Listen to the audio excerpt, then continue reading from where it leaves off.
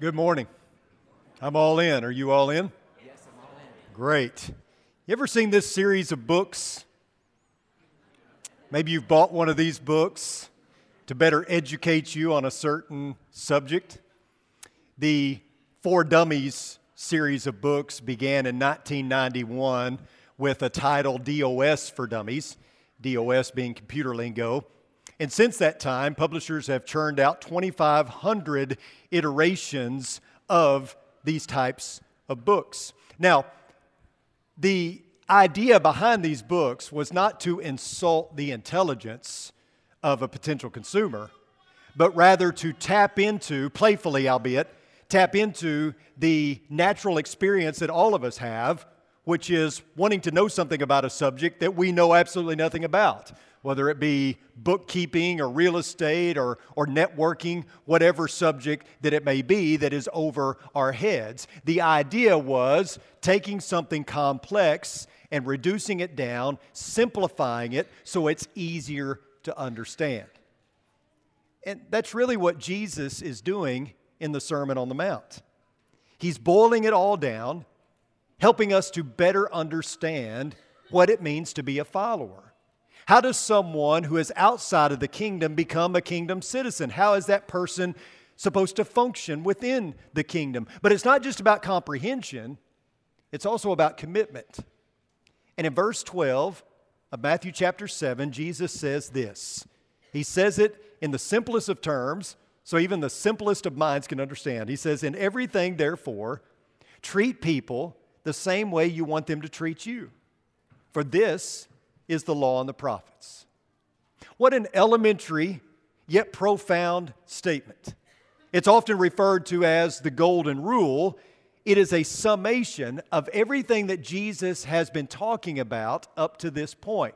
We know, if you've been joining us over the last few weeks, we know that Jesus started with the Beatitudes, a description of a kingdom citizen. This is the character of a kingdom dweller. And then he moves on to how those kingdom dwellers are to be an influence in the world, salt of the earth, lights of the world. And then he moves into letting your yes mean yes, your no mean no, all that kind of stuff. He talks about how he didn't come to abolish the law, but to fulfill it. Then he moves into interpersonal relationships. Notice what he says. "You have heard that the ancients were told, 'You shall not murder, and whoever commits murder shall be answerable to the court.' But I say to you that everyone who is angry with his brother shall be answerable to the court, and whoever says to his brother, 'You good for nothing,' shall be answerable to the Supreme Court. And whoever says, 'You fool,' shall be guilty enough to go into the fiery hell." Then he moves into teachings about adultery and making false vows, all those different things. And then he gets really radical when he says this, "You have heard that it was said, an eye for an eye, tooth for tooth. But I say to you, do not show opposition against an evil person, but whoever slaps you on your right cheek, turn the other to him also. And if anyone wants to sue you and take your tunic, let him have your cloak also. Whoever forces you to go 1 mile, go with him 2. Give to him who asks of you, and do not turn away from him who wants to borrow from you." So our Lord is emphasizing the radical nature of this kingdom and the radical attitude that we as kingdom citizens must have. Now, you know as well as I do, the world doesn't play by these rules. The world responds in opposition to these types of rules. Many in our world adhere to what we would call the iron rule. And the iron rule is do unto others before they do unto you. Iron rulers use power and might for selfish gain. The lock on your front door is a testament to the iron rule. The Taylor County Jail is a monument to the iron rule. There have been many iron rulers throughout history. Alexander the Great, Hitler, every greedy politician that has used their power for personal gain. Abusive husbands or fathers are iron rule devotees. Even in the Bible, we see iron rulers. It all started with Cain. He was the first adherent to the iron rule, and many have followed in his footsteps. You know, it's bad enough to see the iron rule implemented in society. What's even worse is when we see it infiltrate the church. We actually see that in 3 John. Notice what is written there. I wrote something to the church, but Diotrephes, who loves to be first among them, does not accept what we say. For this reason, if I come, I will call attention to his deeds, which he does, unjustly accusing us with malicious words. And not satisfied with this, he himself does not receive the brothers either, and he forbids those who want to do so and puts them out of the church. Notice how John describes this iron ruler by the name of Diotrephes. Loves to be first among them. He unjustly accuses with wicked words. He does not receive the brethren, and he doesn't let others do it either. Diotrephes was a local church dictator. He bullied his way around the congregation, using his power and his might to satisfy his own self-interest. He was an uncontrollable virus that was killing the church. And unlike the golden rule, the iron rule ignores the interest of others solely in favor of self. The only person who benefits from the iron rule is the one who implements it. It is selfish and self-centered in every sense of the word, and what's worse is it doesn't care who it harms so long as it gets its way. Renowned Jewish Rabbi Hillel had a version of the golden rule. He said this, "What is hateful to yourself, do to no other." He added, "This is the whole Torah, everything else is just commentary." Hinduism has a form of the golden rule. It says, "This is the sum of duty. Do not do to others what would cause pain if done to you." Confucius had a form of the golden rule. "What you do not wish yourself, do not unto others." And even the humanist has a version of the golden rule. Don't do things you wouldn't want to have done to you. Now, these are certainly a step above the iron rule, aren't they? However, they still fall short of the message that Jesus is conveying, because why? Because they're still selfish in nature. The statement, "What you do not wish to be done to you, do not do to others," has been dubbed the silver rule. It's been said that the silver rule is the golden rule, just in negative form. The silver rule would forbid you to steal your neighbor's wallet because that's just a bad thing to do. You wouldn't want somebody stealing your wallet, so you don't steal your neighbor's wallet. However, if you find somebody's wallet, it's got $100 in it, that's yours. Finders, keepers, losers, weepers. The silver rule, while a little more admirable than the iron rule, still falls well short of the golden rule because it's still protecting your own self-interest. You're still the object of attention. Maybe a bit more humanitarian than the iron rule, but it's still about self. And that's exactly what Jesus is attacking. He's attacking narcissism. He's putting selfishness in his crosshairs because that's our default setting, right? We are just narcissistic by nature. And discipleship starts with a funeral. Before you can become a child of God and become a follower of Jesus, before you can enlist in the Lord's army, before anything else can change in your life, you've got to die. There has to be a death.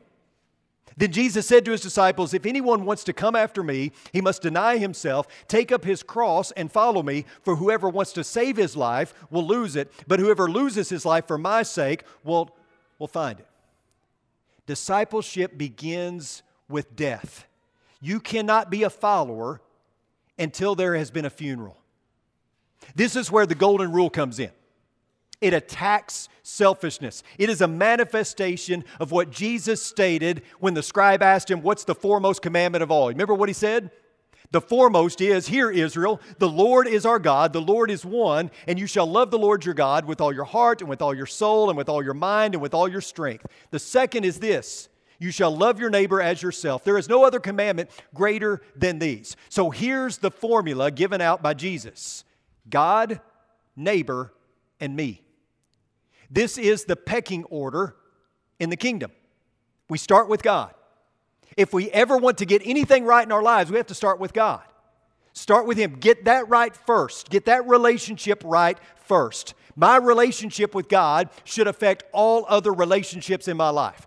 Like we've been saying over and over again, the vertical affects the horizontal. Don't expect the vertical to be straight if the horizontal is crooked. Your vertical relationship with God affects your horizontal relationship with other people. You start with God. So if I want a prolific marriage, if I want to have the best marriage possible, I don't start with my spouse. I don't start with me. I start with God. If I want to be the best father that I can possibly be, I don't start with my children. I don't start with me.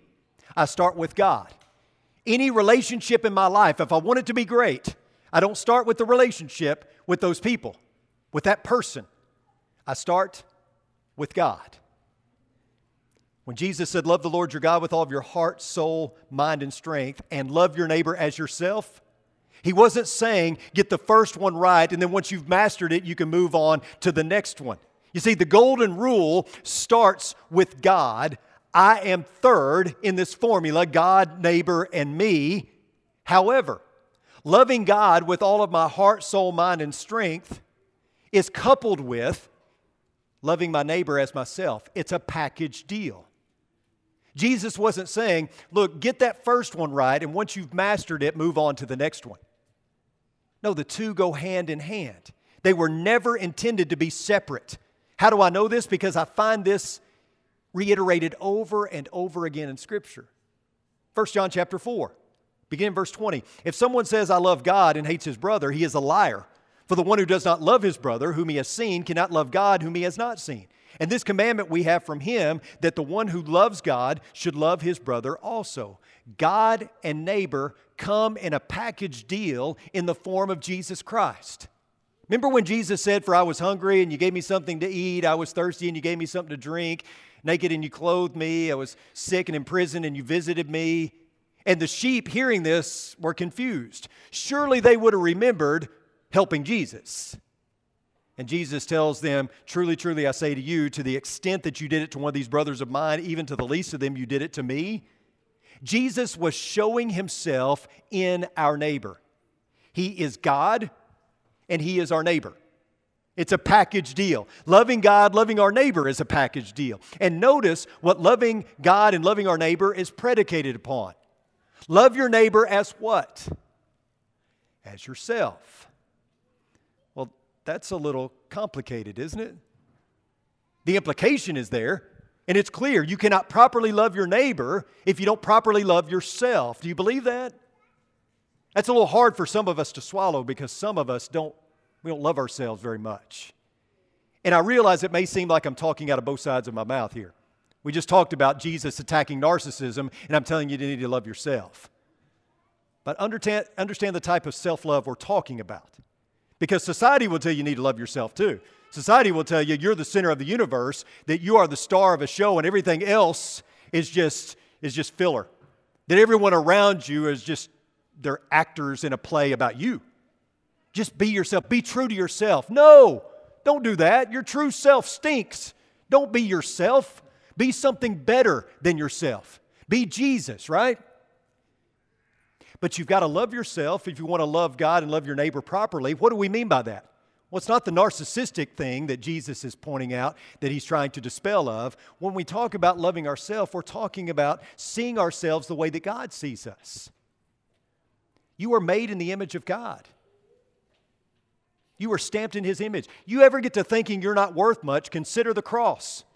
Jesus sent his son, his only begotten son, to die for you. You ever think you're not worth much, consider God created you and stamped you in his own image, and he sent his son to die for you. You have immeasurable value and worth. So this is about seeing you the same way that God sees you and letting that affect the way that you see other people. Does that make sense? That's what this is about when we talk about self-love. It's God, neighbor, and me. You just got to keep the self-love in the proper context. You are third, but that doesn't mean that you're an addendum. That doesn't mean that you're an insignificant piece of the puzzle. You've just got to find your place. My love for God motivates my love for me.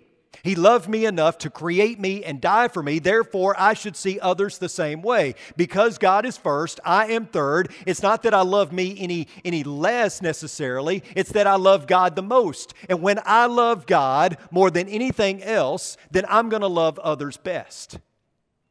I love others best when I love God the most. Many years ago, my son was playing All-Stars for Wiley, and the house that we had a pool. And so we had the team over for a pool party, and they decided that they wanted to play a game in the pool. What was the game? I have no idea. I don't think anybody knew. Because I don't know if this is the way with girls, but with young boys, they conjure up so many rules you can't even enjoy the game. They sit out there and they make the rules up as they go along. If something doesn't go their way, no, that's not what you got to do it this way. And they suck all the joy out of the game. We do that as Christians sometimes. I'm not a big fan of referring to the golden rule as a rule, because it was meant to be relational, not regulatory. And so I don't like the word rule here. Jesus fought this constantly, putting the rules ahead of the relationship. In fact, the entire Sermon on the Mount is an effort by Jesus to write it on the people's hearts. The religious leaders had defaulted to rule, and God wanted relationship. Christians have followed suit over the years. We tend to default to rules because we want to know what's expected of us. Like I've said before, anytime you sit down to play a game you're unfamiliar with, what's the first question you ask? What are the rules? How do I win? And that's what we want to know in Christianity. How do I get to heaven? What are the rules? In our performance-based society, we have this merit-based mindset. What do I got to do to win here? And Jesus is saying, no, that's not what it's about. It's about relationship first and foremost. If you take your marriage seriously, you won't commit adultery. That's against the rules. But more importantly, you put your relationship with God first. You can be married for 50 years and never cheat on your spouse. Doesn't mean you had a good marriage. You can be a lousy husband or wife and still stay married for 50 years. You don't commit adultery because you love God first and foremost. And you don't want to disappoint Him. So you live within the boundaries. You live within the guidelines, the parameters that He has set because you love Him more than anything else. Your love for God motivates your love for your spouse. And that keeps you within the proper boundaries of a godly marriage. So you don't start with rules, you start with God.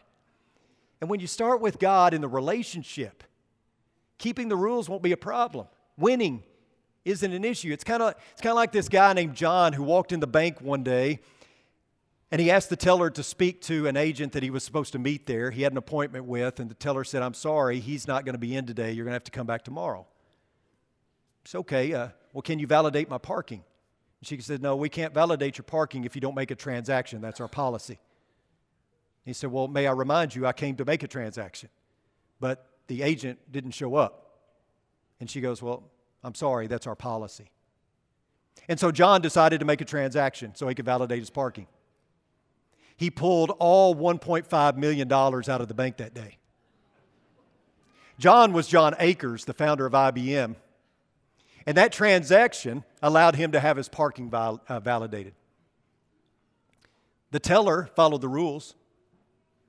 She followed policy, but in her attempts to follow policy, she forgot about the person. And that's very similar to what Jesus dealt with. The Pharisees had missed the spirit of the law. They had turned something that was meant to be relational into something rote and mechanical. If you go back to the law, the book of law in Leviticus, here's what you read. It says, "You shall not do injustice in judgment. You shall not show partiality to the poor, nor give preference to the great, but you are to judge your neighbor fairly.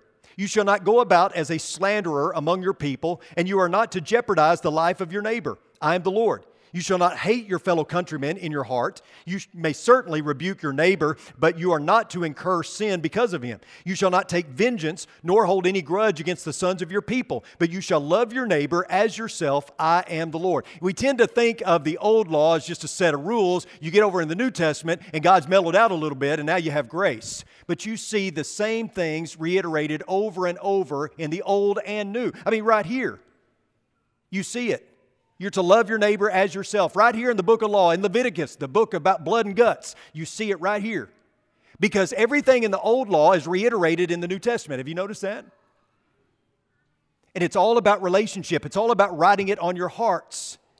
The formula, whether we're talking about old or new, Moses or Jesus or Torah or the gospel, it's all the same. The formula is God, neighbor, me. You follow the rules because God said so, and you love Him so much that you want to please Him. And so you respond to that love by loving your neighbor and treating them the way that you want to be treated. The law was never meant to produce rule followers. The law was meant to produce God followers, to produce Jesus followers, to produce disciples, people who wanted what God wanted.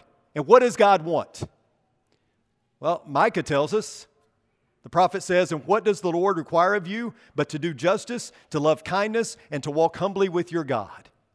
It's always been about the relationship that we have with God and others. It was never about mere compliance. It was always about community. What does it mean to be a child of God? What does it look like to be a disciple? Jesus sums it up. In everything, therefore, treat people the way you want them to treat you, for this is the law and the prophets. Notice that last line, for this is the law and the prophets. In other words, this is a summary of everything the law spoke of, everything that the law pointed to, everything that the prophets spoke of and pointed to. It is their whole object and purpose. He's probably looking at the Pharisees at this point, staring them in the face, anyone else who is within earshot.